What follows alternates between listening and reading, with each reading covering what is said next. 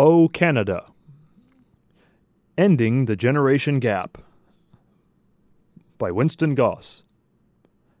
Read by William Williams.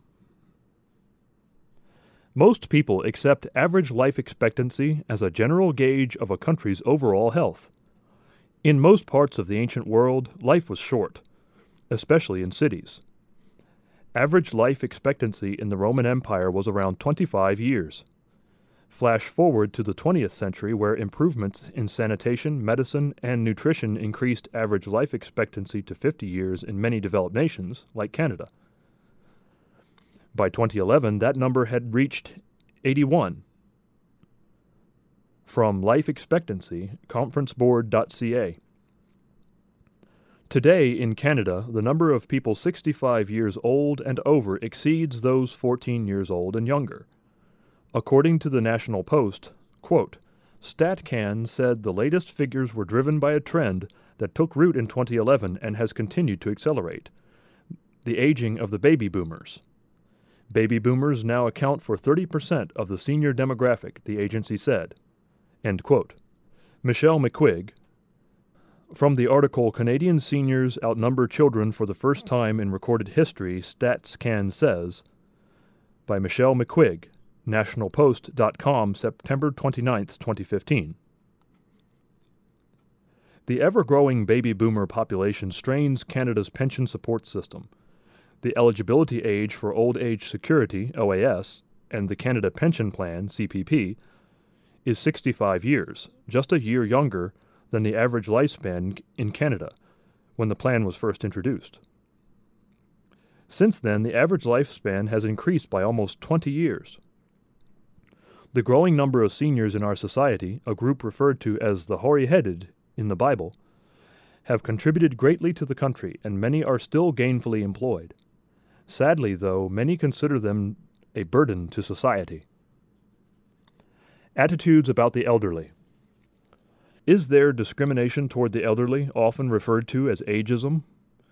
Does what some refer to as the, quote, generation gap, end quote, reinforce this notion? In a 2014 article on the website o.canada.com, David Yates asks, quote, what do you think of when we talk about seniors? Do you think of someone who is rich with life experience, perhaps a grandparent, working hard in the community to share his or her expertise and wisdom with younger generations? Do you think of a poor, helpless old man or woman, isolated and unable to leave their house? End quote.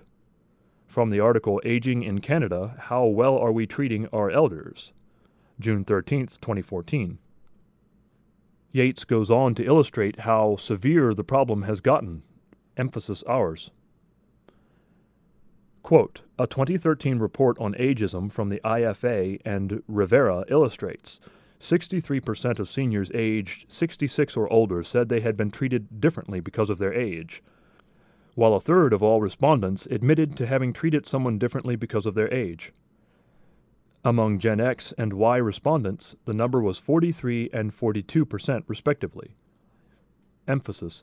Over 1 in 5 respondents, furthermore, said they believed older Canadians were a burden on society.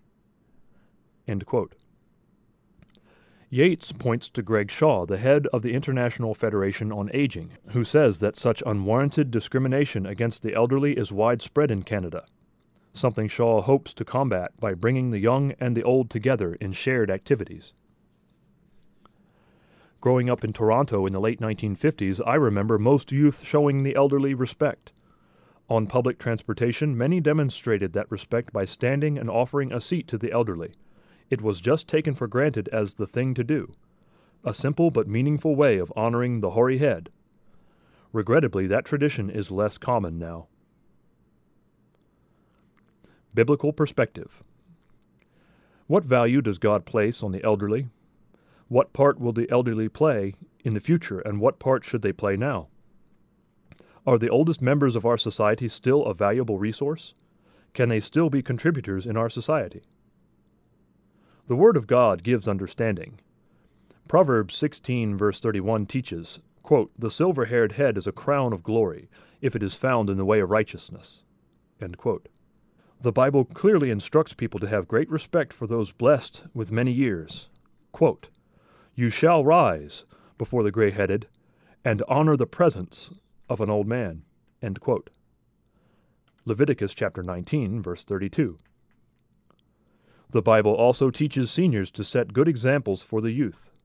The Apostle Paul told a minister under his instruction to teach, quote, "that the older men be sober, reverent, temperate, sound in faith, in love, in patience. The older women likewise, that they be reverent in behavior, not slanderers, not given to much wine, teachers of good things, that they admonish the young women to love their husbands, to love their children." End quote. Titus chapter 2, verses 2 through 4. Seniors are to be respected, esteemed, and honored because the, quote, "multitude of years should teach wisdom," end quote. Job chapter 32, verse 7. God's word also instructs that age brings great blessings to those who have striven to spend their years walking in his ways. Quote, "The righteous shall flourish like a palm tree, he shall grow like a cedar in Lebanon. Those who are planted in the house of the Lord shall flourish in the courts of our God. They shall still bear fruit in old age, they shall be fresh and flourishing." End quote. Psalm 92, verses 12 through 14. What is often called the, quote, "generation gap," end quote, refers to differences in opinion and preferences that seem to exist between one generation and another, often involving facets of life such as clothing styles, music, and entertainment, and the use of technology. The previous generation is seen as a group whose time is past, to be supplanted by a newer and improved, quote-unquote, generation. The good news of the kingdom of God, however, is that Jesus Christ is returning to this world to establish God's government and a truly just society on this earth. A message that speaks of a time when elders and youth will live together without such a gap, quote-unquote.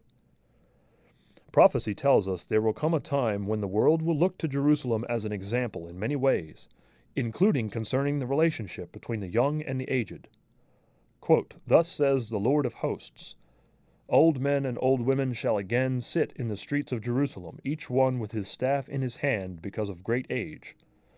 The streets of the city shall be full of boys and girls playing in its streets."